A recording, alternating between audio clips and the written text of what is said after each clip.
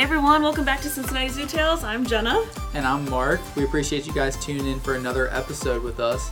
Jenna, today we're being joined by one of our registered veterinary technicians, Janelle Duval. They've got a crazy interesting job here at the zoo. They work all over the place with every species of animal that you can imagine we have here.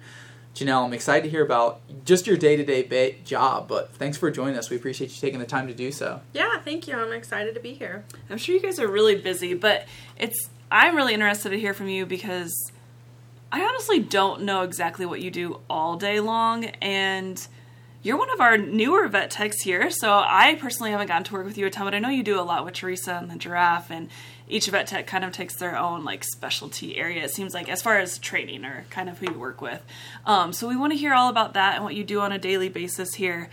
But I don't know about you guys, but growing up, I didn't think of zookeeping as a job. I definitely didn't think of being a vet tech in a zoo. And we talk about all the time how hard it is to become a zookeeper and how rare these jobs are. But you're one of 3 at a fairly large zoo. We're one of 60. I don't know how many full-time keepers there are. So your job is really hard to come by. So did you know about that growing up? How did you get into becoming a vet tech in general and end up here and that sort of thing? So I kind of grew up for a love of animals, like everybody does, but it kind of grew into kind of a love for medicine in a sense too. So I started off working at a small animal clinic, so with cats and dogs mainly. I didn't have a lot of exotic animal experience, and the state that I live in kind of had a lax in rules, a sense, compared to other states, so I was allowed to do a lot of things that I didn't have to go to school for. It was kind of on-the-job training. Sometimes is the best, I feel like. Yeah, I mean, you learn tips and tricks of the trade that you don't necessarily learn in school. So I did that for a really long time, and then it kind of, my love and passion for it was kind of dying out, and I was like, I need something else. I need something to kind of reignite that fire in me and find something. So I decided to enroll in school, and the University of Cincinnati has a small program here that... Oh, I didn't know that. Yes, that has been around for quite a while, 50 years. And so I enrolled there. It's a 2-year program, so you graduate with an associate's degree. And then you do have to take a national boards exam to become technically licensed. And so I did that whole thing, and then graduated, took my boards, passed my boards, and then during school I did an internship at a zoo, and that's kind of where I found my this is amazing, I want to keep doing this, and why am I not doing this already? So I kind of pursued that, and it took a little while to find something because, like you said earlier, there's not a lot of positions open, and usually when people get in them, they don't leave them. So I had a position open, and I applied for it, and I got it, and that's kind of what deterred me, and then here I am. So when you were going to University of Cincinnati, was that focused on exotics, or was that regular vet text? I shouldn't say that, but your typical domestic animals? Yeah, so the majority of the people that go to school, that's typically where they're going to end up, just because there's more of a need for that rather than in a zoo, because there's sometimes only, some zoos don't even have technicians, or they are lucky to have one, and so it's just, they focus more on what you're going to use, and then that's why they highly recommend doing internships, externships, or volunteering, something like that, to get experience, because you can know how to collect blood from a certain animal on a certain vessel or a vein, but it's not always, it doesn't always translate in different species. Sure. Right, I can't imagine getting blood from a snake, for example. You can't see their veins. Can you feel them? No. There's usually one scales vein. and... Yeah. And so, there's a lot to kind of, there's a lot more to think about when you're doing things with exotics. One, because some of them are dangerous. Yeah. You can't always share the same space with them. And so you kind of have to think outside the box, too, which was an added benefit / challenge to the job. Yeah, blessing and a curse, right? Right, because you're just not walking into an exam room saying hi to a client with their dog, and petting the dog, and the dog's jumping all over you and happy to see you. It's not always that case here, so we kind of have to use, different methods or techniques to do what's best for us and safe for them, and vice versa. Good. Where was your internship? Was it here? Actually, I did with school, I was at the Jacksonville Zoo. Okay, gotcha. For a little bit, and then that was where my first job was. Oh, okay. But in the meantime, while I was looking for a job in the zoo world, I did do like a post-grad internship here with the vet staff. So, Gotcha. yeah. So then you graduate, and then you get a job with like cats and dogs and that sort of thing, and then you're volunteering. Like, do you just learn by watching? Did they let you do much? Like, how was that? As a volunteer here, there are certain limitations, you know, like you mentioned, there are dangerous animals, and as a volunteer, there's liabilities and things, so you can't always do things. Did you, like, kind of learn by watching and then get the job, and then you're allowed to try things, or? I think it's dependent upon where you're at Okay. and, like, their comfort level. In my personal philosophy is, like, you're not going to be able to learn it if you're not doing it. Obviously, we want everyone to stay as safe as possible. So if it's putting someone in an unsafe sort of situation, it's not worth it. Right. And so it's just kind of, we work around those things, and we do our best. But I think that I try, especially with the interns that we take, really hard to make sure that they get a good experience, even from like the husbandry side of things and the medical side of things. Yeah, I just think it's interesting because we always say the same thing, like, volunteer, do an internship, do something. So the zoo field in general, if you're interested in any sort of position in regards to animals, like, try and get your foot in the door. And it's not always about schooling. Like, sometimes it's more about experience and networking, of course, we've talked about too. So you said you grew up loving animals and then kind of learned to love medicine or fell in love with medicine. That's the part of this job that is probably my least favorite. Like, it stresses me out. So I'm always so interested when people like that and they feel excited about it. I'm like, oh my gosh, we have to do anesthesia on this animal today, and I'm so worried about a million things. So, like, what do you think made you interested in that, or how do you find comfort and not feel the stress that I do? Well, I think it comes with, like, doing it for as long as I've done it. Okay. Obviously, there's still situations that, like, if it doesn't make you nervous, then, like, you're too comfortable. That's a good point. I just, I feel like the more experience I get, the more comfortable I'll get. But, like, I could easily say the same thing about, like, the husbandry side of taking care of these animals. Like, that would stress me out because I'm like, is this normal behavior? I don't know. So it just kind of, you know, like, you guys are the experts in that, and then, like, you come to us with, like, hey, so-and-so's having this problem today. Is this a concern or not? So it's, I think it's a two-way street sometimes. Yes, no, definitely. Yeah. We have to work together, and people think that because we take care of animals that we might know how to diagnose something. I'm like, no, I just say, that's not normal. I'm going to let vet staff know, and then you guys come check it out for us. But we all have our roles and have to work together, and I think that's probably one of the coolest things we've started recently. I don't know if recent is the right word, but more often now and in the last 10 years of vet techs and keepers working together on training. And I don't know, do you enjoy that part of the job? Absolutely. If it's something that I can do something for an animal, like, no matter what it is, give an injection, collect a blood sample, even something as small as, like, take a medication orally, just trying to do something to make our jobs a little less stressful so we don't have to do anesthesia or find another way or do something that might be a little bit more stressful to the animal. So I think that it's a rewarding sort of part of the job too, because you're like, wow, we worked really hard and we were able to do all of these things. Yeah, you can see, like, the steps get to the finished progress of, like, oh, the giraffe let us lift their foot today, or let us take an x-ray today, and 10 months ago they were scared of this machine. And it's just, like, I think it's just as exciting for you guys as it is for us. Yeah. Because we're like, we worked so hard for that. So Yeah, definitely. That's something that's really interesting for me always, is just, like, seeing the progress. Because, you know, when we talk about taking a blood sample from an animal or hoof care on a giraffe or whatever, these aren't just things that we're going in one time and we're just knocking it out. It's like, no, we put in weeks, sometimes months, sometimes even years of effort, and the vet techs will meet us once, twice, 3 times a week, sometimes even, just to work on those behaviors. And, like, when you're in it, it's interesting for me to, like, when I go over to Hippo, an area that I'm not quite over there as much, and I can see the progress. Because, like, when you're in it on the day-to-day, it's harder to see the progress. But then when you can take a step back and you see week to week or month to month, you're like, wow, they've made a lot of progress over here. They must have been putting in a lot of work. Yeah, and that's always fun, like, having you guys come over and the animals at first maybe being nervous, but a month later, like, they're comfortable with you, so that's one of the important parts of us working with you, and that's where we see you the most, at least for me personally. Yeah. Thankfully, knock on wood, we don't do procedures too often because most of the time we have healthy animals, or, you know, obviously there are yearly exams and stuff like that, but what are you doing behind the scenes, or on a daily basis? You come to work, and how does your day look?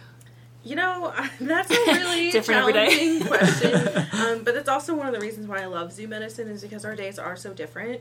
You know, we do have a pretty detailed schedule of, like a preventative care schedule that we follow, but we also keep like a weekly, monthly calendar of like, okay, we have these procedures happening at this certain time, but that doesn't mean that, you know, we can have a problem arise that morning and have to deal with that, and again, do a procedure in the afternoon.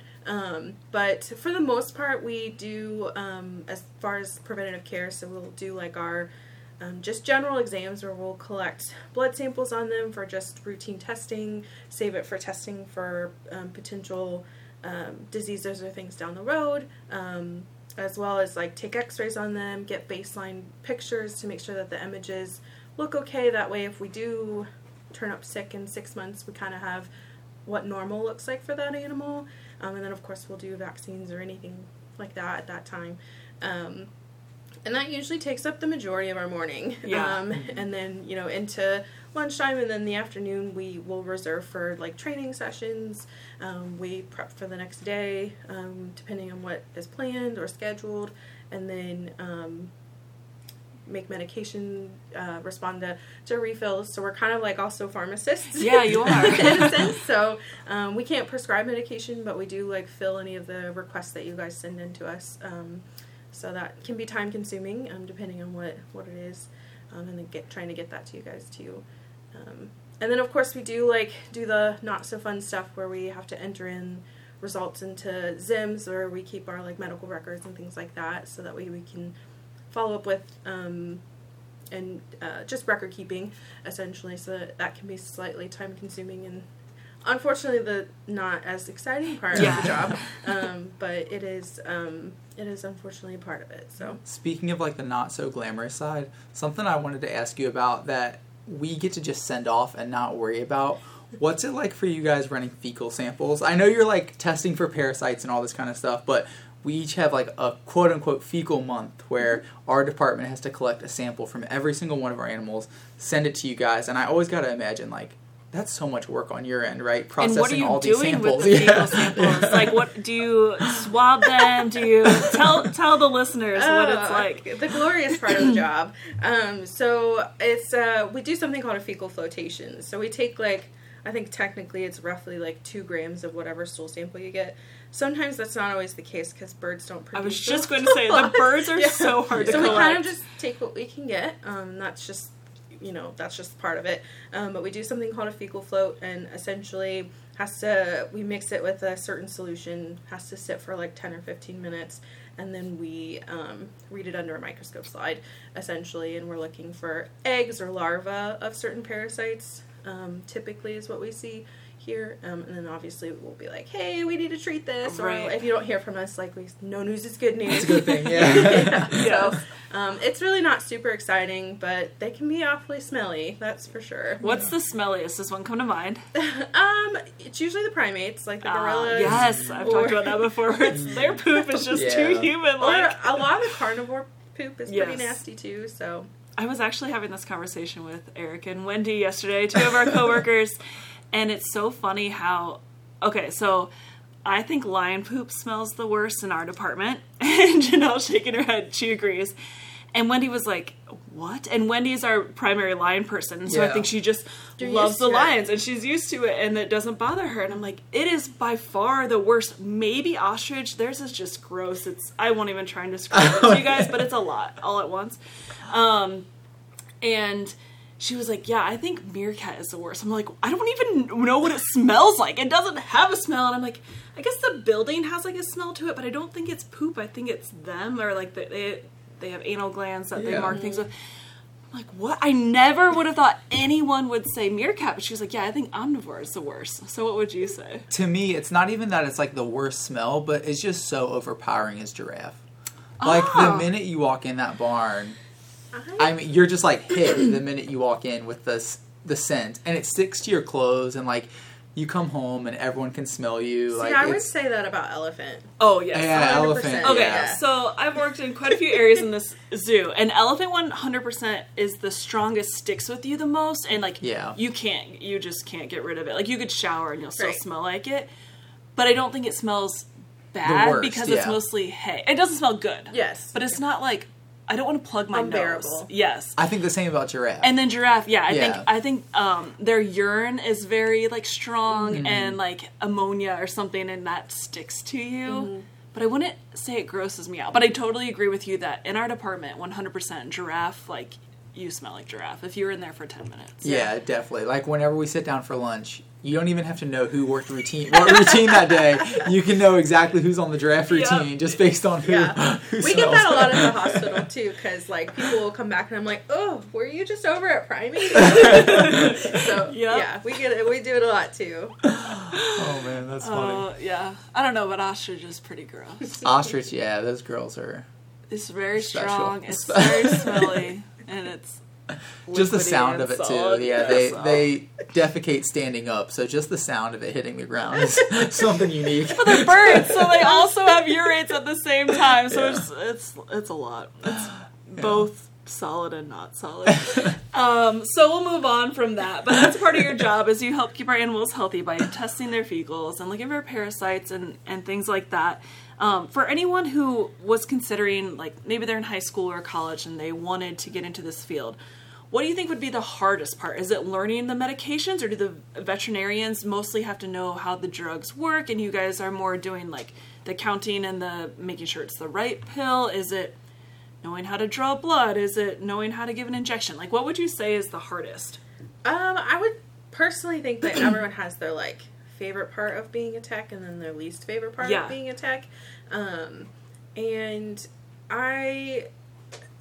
in school we have to kind of like learn what specific drugs do, any sort of counter like reactions that could potentially happen, or what you should do if something is they are having a reaction, and typically it is the vet's responsibility to take care of that, and we just kind of follow guidelines. But it's good for us to know, so that way we kind of know what's gonna happen or potentially can happen, so that way we can also be prepared to fix whatever we may need to be fixing.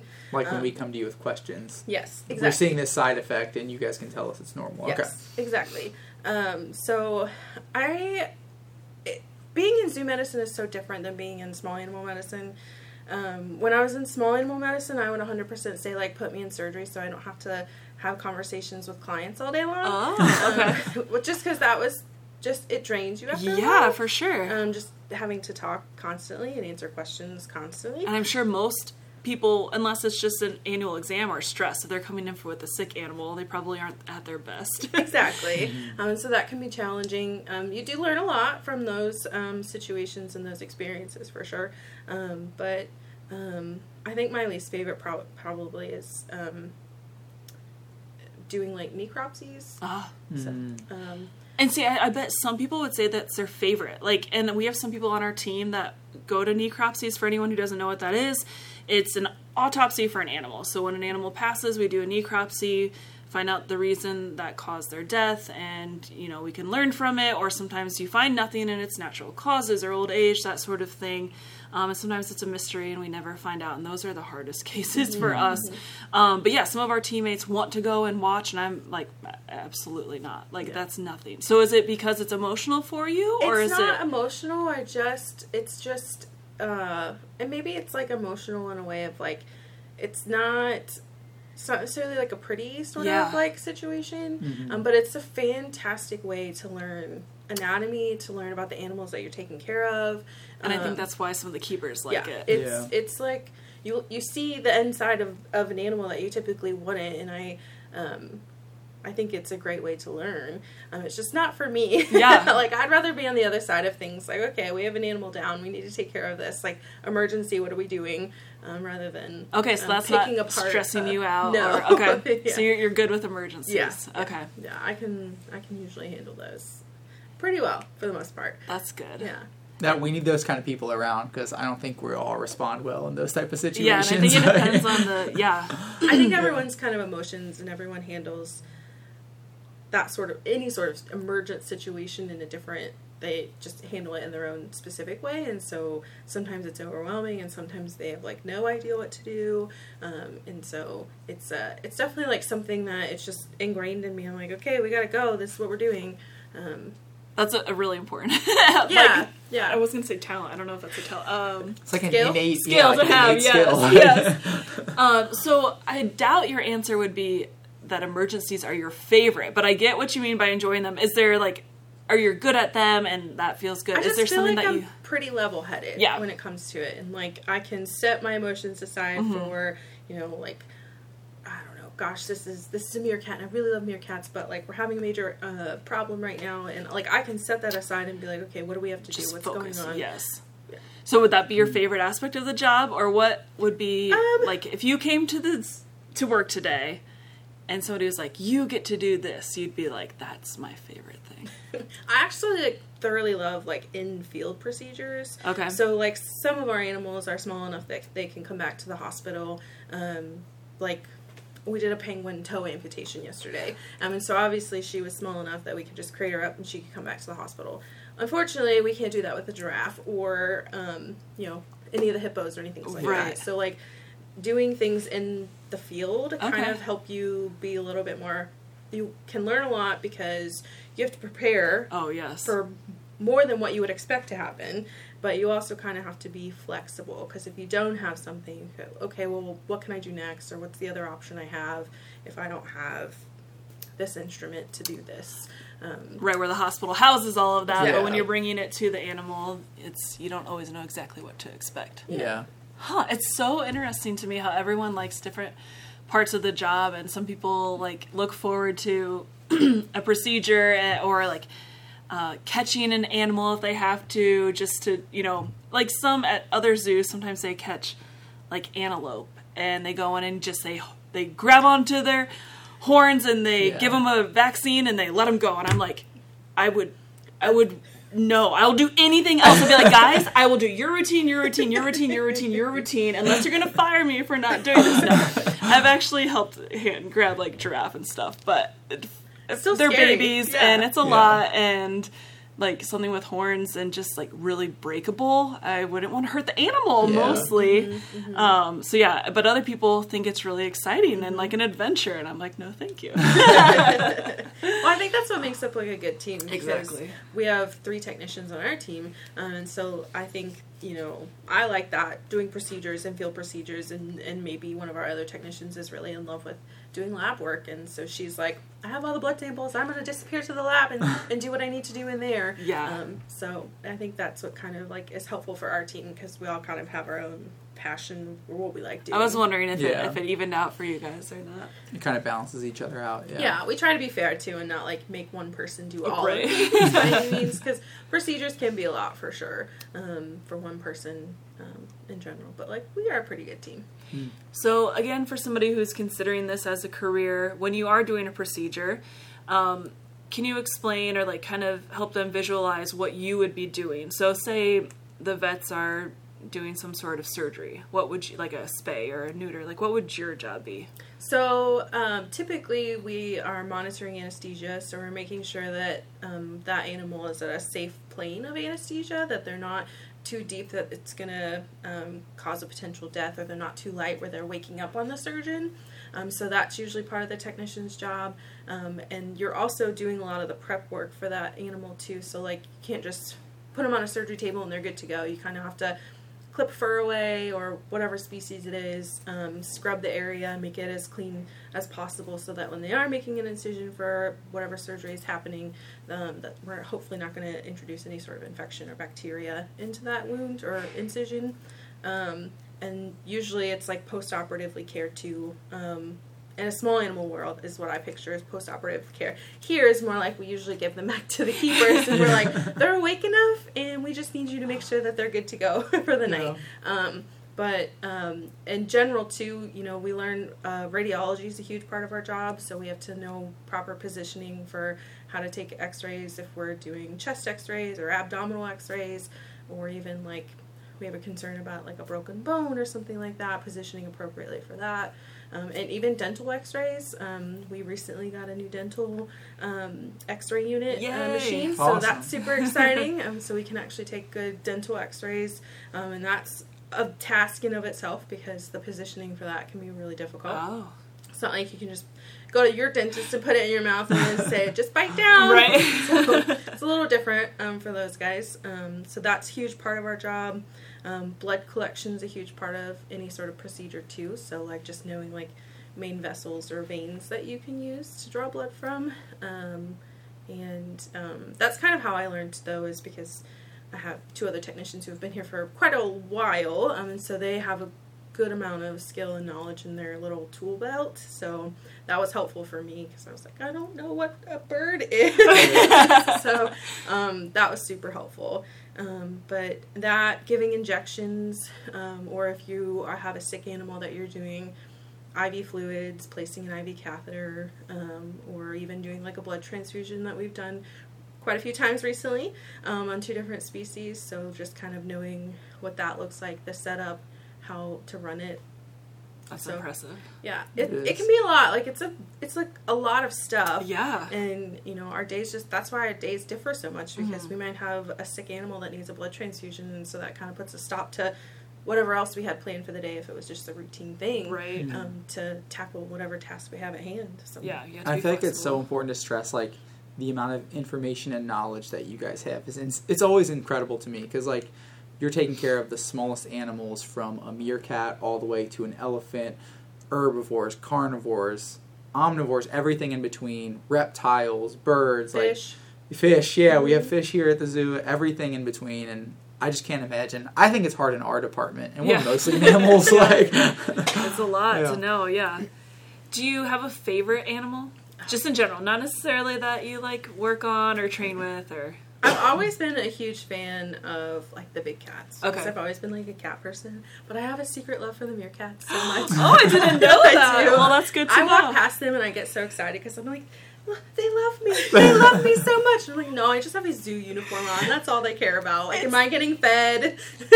I love that you say that, because they're my favorites, but also because they are one of the very few animals at the zoo that responds to a uniform. Like, you could walk by the giraffe, and I have no doubt that, like, Tessa, Zoe, they know who I am. They know that I take care of them. I don't think they, like, seek me out. They wouldn't even glance my way if I walked by, but if I come in the building, they will feel more comfortable with me than a stranger off the street, right? So they know me in that sense. The hippos, they love people. They come over, but if I walk by, they don't, like, come swimming, running over towards us. But the meerkats, they're like, zoo uniform, I'm running to you, and they just want food. Yeah, but they make you feel so special. They do, and I was like, they make me feel so loved. Yes, and I love it. Not many animals come running towards people, so and they can differ though. If I come in without a uniform on, they don't run towards me. If the public comes by, they don't run. So they know what a uniform means. They do have great vision, so that probably helps. But they do make you feel special. They do, and that's why I like it, I think. What about like as far as animals that you do training alongside the keepers with? Is there a particular animal that's like rewarding or challenging in some aspect? Like, I know for some animals it can be like quite a process to get them like habituated to being used to you guys coming around. Like, I don't know, I think like the giraffe are so sketchy sometimes. They're so sketchy about new people. But yeah, like I would say in general, for me, I think that the primates can be really difficult. Like the big great apes can be difficult to work with. And not difficult in a sense of like they're just difficult. They're just so intelligent that like you kind of have to be like 15 steps ahead of them, because they already know like why you're there. They know what you're doing, and so that can be challenging. But they're, like I said, they're just so smart. Yeah. And so, like, they outsmart us 99% of the time. Right. Yeah. Yeah, we were talking to Ashley, one of the primate keepers, and a few episodes ago, and it's like, you might think they'd be the easiest to train because they're the most intelligent, but because they're the most intelligent, they can be some of the hardest to train because they know when a new person, but they see you often enough that you bring shots. And you know, where a meerkat wouldn't know that you bring, you know, a shot or a syringe or whatever, you know, that sort of thing. Yeah. So they can be a little more weary. With that. Yeah. But I'd say they're challenging. Rewarding, I think, in general for, like, our whole staff was when we went through and vaccinated a lot of our species with the COVID vaccine and follow up with the booster vaccines, too. That was a huge challenge and, like, a huge task, and just for what we were able to do to get done for most of the susceptible species, but also species that we were just worried about the public being around, too, was a huge win. And I just think, like, of all the training that we've done, like, that was a huge task. Because I think the animal health team came together, the keepers were like, we have to get this done, it's got to be done, we've got to do it, and, like, it was just this huge, giant teamwork thing that happened, and it was felt good. Right, yeah, that's such a good point. And one of the things with that, I could be wrong, because I have a bad memory, but you had to do, like, you had to use a certain number of vials in a certain number of days or hours, right? So it's not like you could just do giraffe this week, the gorillas next week. Like, you had to get a whole bunch done at once. It was like a 10 milliliter vial, so it essentially had 10 doses. So we had to plan to vaccinate 10 animals that day. Or it would go to waste. Yes. And it wasn't like those vaccines were just easy to come across either, so kind of had to work hard for them. Had to decide as a zoo, not like us, but as a zoo had to decide like which animals would get them too. So that was, you only have a limited supply. Right. They weren't giving you as much as you... Yeah, and the challenge with that was, especially with the great apes, that when we were trying to vaccinate them, if they didn't want to participate in the vaccine schedule that we made, if they didn't want to participate in that day, then we kind of had to have like 3 backup plans as, okay, then, we're going to try this animal next. If they don't want to participate, then we're going to move to this animal. And so it was just this huge like maze of making things work. So it worked out, and like I will always remember that. Yeah. That's awesome. And it was really impressive because, remind me on the timeline, but I know you had to give, just like with humans, you had to get one series, and then there was, 6 or 8 weeks in between? It was 3 weeks. 3 weeks, okay. Yeah. 3 weeks in between and another. And, that's gain a short turnaround. Back. Yeah, exactly. To gain trust back. Exactly. Gaining that trust back on those animals that you just gave a vaccine to that maybe didn't feel that great. They're going to be like, this person was just here, and they just poked me. And now I'm going to have to do this again. Yeah. So that was challenging, but, we did it. And we're going to have to do it again. So is there anything, before we wrap up and do trivia, that you want to tell us? Or anything that you're really proud of? Or if you were giving advice to somebody who might be looking into this? Anything we missed you want to chat about? I would just say there's a ton of positions kind of open across the zoo for vet techs. If you are wanting to pursue something with a career, keep pushing for it and keep working towards it, whether it's volunteering, internships, doing something like that, because that's how you're going to gain the experience, but that's also how an employer, potential zoo, is going to look at you, and they're going to want you to have that experience. So whether you're touching base with your local tech school program, or you're reaching out to your local zoos, or even finding internship programs, because most every zoo does an internship program for vet techs, so just reaching out, trying to communicate with somebody. See, I don't even think I knew that. I didn't realize that there were, I know you guys get interns sometimes, but I didn't realize it was an actual position that's, put out there. Okay. Yep. That's great. So, if you're interested, as usual, zookeeping, being a vet tech, being a veterinarian, if you want to work with exotic animals, try and get into a zoo volunteer internship program. You're going to have to work for free at some point. Yeah. Unfortunately, that's just the way it is. But it's worth it in the end. Yes, exactly. And you did say something. You mentioned something interesting at the start of the show that I wanted to ask you about. I don't know how much knowledge you have about it, but I always think it's really interesting when I talk to veterinarians or vet techs. the different laws and rules that are available, like state to state, having worked in a couple different states, is that something that you have a lot of experience with? I just know that Ohio tends to be a little bit more strict with their laws. Okay. And California is one. And a few states just require a little bit more education, or passing the national boards, essentially, and being a licensed veterinarian. Because I hold licenses in the state of Kentucky and Ohio. Okay. But, and it's only because I'm from Kentucky, but if you're practicing in a state as a registered technician, then you should be licensed in that state, and you can only get licensed if you have passed the national boards exam, which is required if you go to an accredited institution. But it is it's challenging though, because sometimes it's really frustrating. Because like I was born and raised, and I even worked in Northern Kentucky in small animal medicine, and I could do everything under the sun, like monitor anesthesia, give injections, and that sort of thing. But like as soon as you cross the river into Ohio, the rules change a little bit, and you aren't necessarily allowed to monitor anesthesia or give injections and things like that, depending on where you're at. Even if you've been doing it for years or something. So Yeah. Which I think is good, because it kind of regulates. People use this term as like a generic, like I'm a vet tech, but there's a little bit of a difference between like being a licensed / registered / certified vet tech, rather than just like saying like I work in a small animal clinic. Yeah, because there's like Sure. vet assistant, right, Yes. which wouldn't necessarily be registered or pass the national boards or that Exactly. sort of thing. Exactly. So like I did my due diligence. I went to school and I took this exam, which isn't all that easy to pass. I'm sure. I can imagine, yeah. Oh my gosh. So it's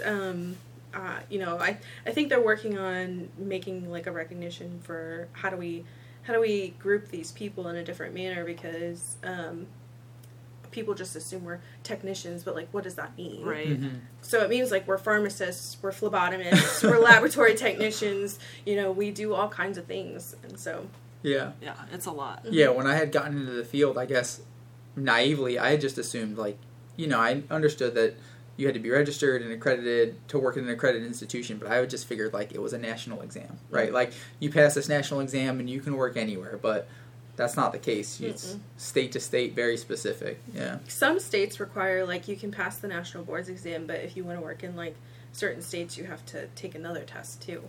Wow. Which is silly, because I'm like, I passed the national boards exam. Like, why do I have to take another Yes. exam? But Yeah, it's a lot, for sure. Man.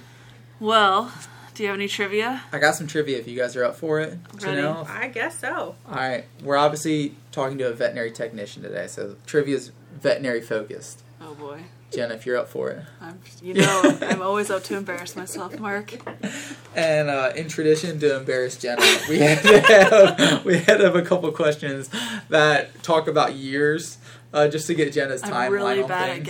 at guessing when history happened. So speaking of history, veterinary history, in what year was the first veterinary school founded? The first official veterinary Is school. it Purdue University? It is not Purdue Don't University. laugh. That's a good. That's cool. It's not Purdue That's a University. good guess. But that's not what you're asking, though. Your year. In what? Yeah, in what Yeah, year? I just thought If I you might be know able to the- get that part of the answer. Fair enough. I was saying I'll give you bonus points if you know the school. Like bonus points because Is it points in are the very important. 1800s? I don't know. It's a good question. 1917. 1917 That's my for random Jenna. guess. I feel like it's Janelle? earlier than that. I'm going to say like 1875. You guys are both a little late. Oh. I guess Almost- if the zoo opened, I don't know when. 100 years late. That's right on So the track first for me. vet school. So the first vet school opened in 1761 No, it didn't. by, I'm gonna butcher his name, Claude Bergelat.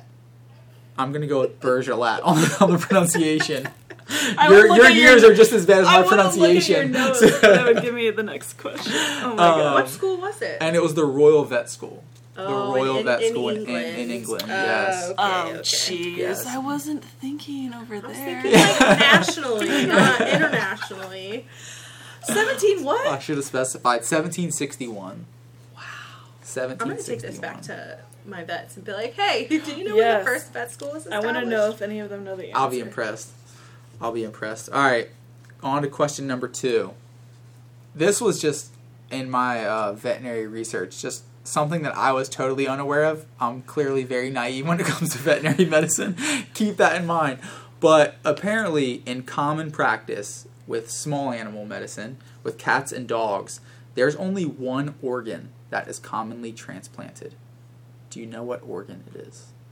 I was naive. I was like, right, like humans can get all kinds of organs transplanted. Surely dogs and cats kidney? can That's too. going to be my guess. It is like kidney. Yeah. It is the kidney. What's the reason for this? Do you know?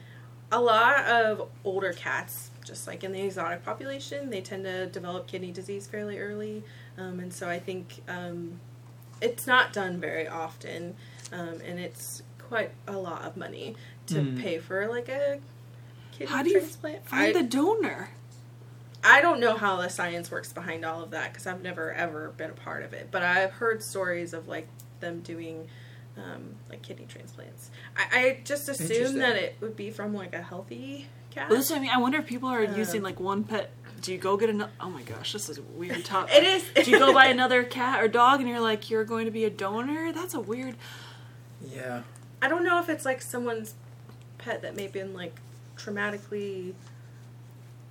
Like, can you sign your animal up to be a I don't think so. donor? I don't know how that works. But I didn't expect you to know, but I'm just looking I've at you gotta while I do ask some these more questions. research. Now I have a lot of questions, Yeah. and it's kind of dark. But I was going to guess kidney just because there's two of them. So I was like, oh, that would be... It's usually, from all the medical dramas that I watch, none of my educational history. I'd be like, oh, yes, kidneys are probably the easiest organ. Oh, man, I've never thought about For that. what it's worth, you've clearly learned more in your medical drama than I did, because I would not have guessed kidney. I was like, yeah, surely they can do heart transplants. I don't know. I don't know where it would come from, but it was like they do it for humans, right? That's so true. like you hear stories of like a human getting a pig heart, Yeah. right? Yes. It's like, Yeah. why wouldn't they I just do don't think that there's a lot of research probably behind it. Yeah. Like, and not everyone can, because like, I mean, you're talking like probably $20,000 if I were like as like a pet owner to Sure. go to like a surgeon to be like, can you can you replace this kidney? And for how me?" many... They aren't doing Yeah. it often, so I No, wonder it's how not many a lot. veterinary surgeons Not would... a lot. Have got to be Yeah. specialized, yeah. To be a Don't get me really wrong, my special cats animal. are priceless. I'd give them the world, but I don't know if I have $20,000 Right. for a kidney For a new transplant. kidney. Oh Yeah. my gosh. My gosh. All right. Now I want to find someone to come on the podcast and talk to us about that. We got to find a special Gosh. kidney transplant surgeon. All right, question number 3. This is our last question for today. My favorite doctor, veterinary doctor. Dr. Seuss. Doctor, you're close. Dr. Doolittle. That's even better. Okay. I always loved Dr. Doolittle Yeah. growing up because it's like I'm sure anyone in the zoo Right. field like Yeah. watched and enjoyed Dr. Doolittle. It'd be the coolest thing ever. I always think of how easier your jobs would be, right? As vet techs, if you could just ask the animal, And ours. "Hey, Yeah. what's wrong?" Yeah, exactly. So Dr. Doolittle, in what year he was started by the book The Story of Dr. Doolittle by Hugh Lofting. In what year was this book published? The Story of Dr. Doolittle. Mark. When I was growing up, I thought the only Dr. Doolittle was Eddie Murphy. Yeah. But I wanna get apparently that he's been movie around now. for a I while. haven't seen it in decades. I feel like it's an early book. But what's early? Clearly, I don't know what early is. I think like 1930s, but I don't know. 1930 for I Janelle. Okay. always go too recent, so I'm gonna throw a wild card and say 1850. 1850. Janelle's pretty close. Of course. The book, The I'm- Story of Dr. Doolittle by Hugh Lofting was published in 1920. Oh, Wow, you were really 1920. close. Like, I thought Yes. it was like a really like an old story. 1920. So Dr. Doolittle's 100 been years practicing old, medicine yeah. for 100 years. Props to him. Props to him. Seen medicine for 100 years. Oh man, I really nailed that quiz. I'm gonna do trivia next time and make it really hard I was for gonna you. say. Just embarrassing. I like these trivia questions. Yeah, I it's could fun. sit here and answer those all day long. I'm really good at getting Oh, them really man. wrong.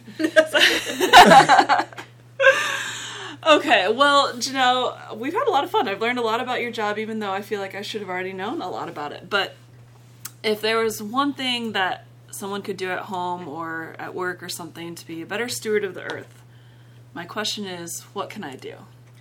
Well, I would say, at our department level, so our animal health team, like we do work pretty hard trying to recycle as much as we can, and sometimes you think some of the medical supplies that we use, we do waste a lot of plastic and things like that. So we do our part by kind of like breaking things down, cleaning things, breaking down shipping materials, because we get shipments in a lot and we ship things out a lot. So we do our part by like reusing boxes to ship other things out to the lab.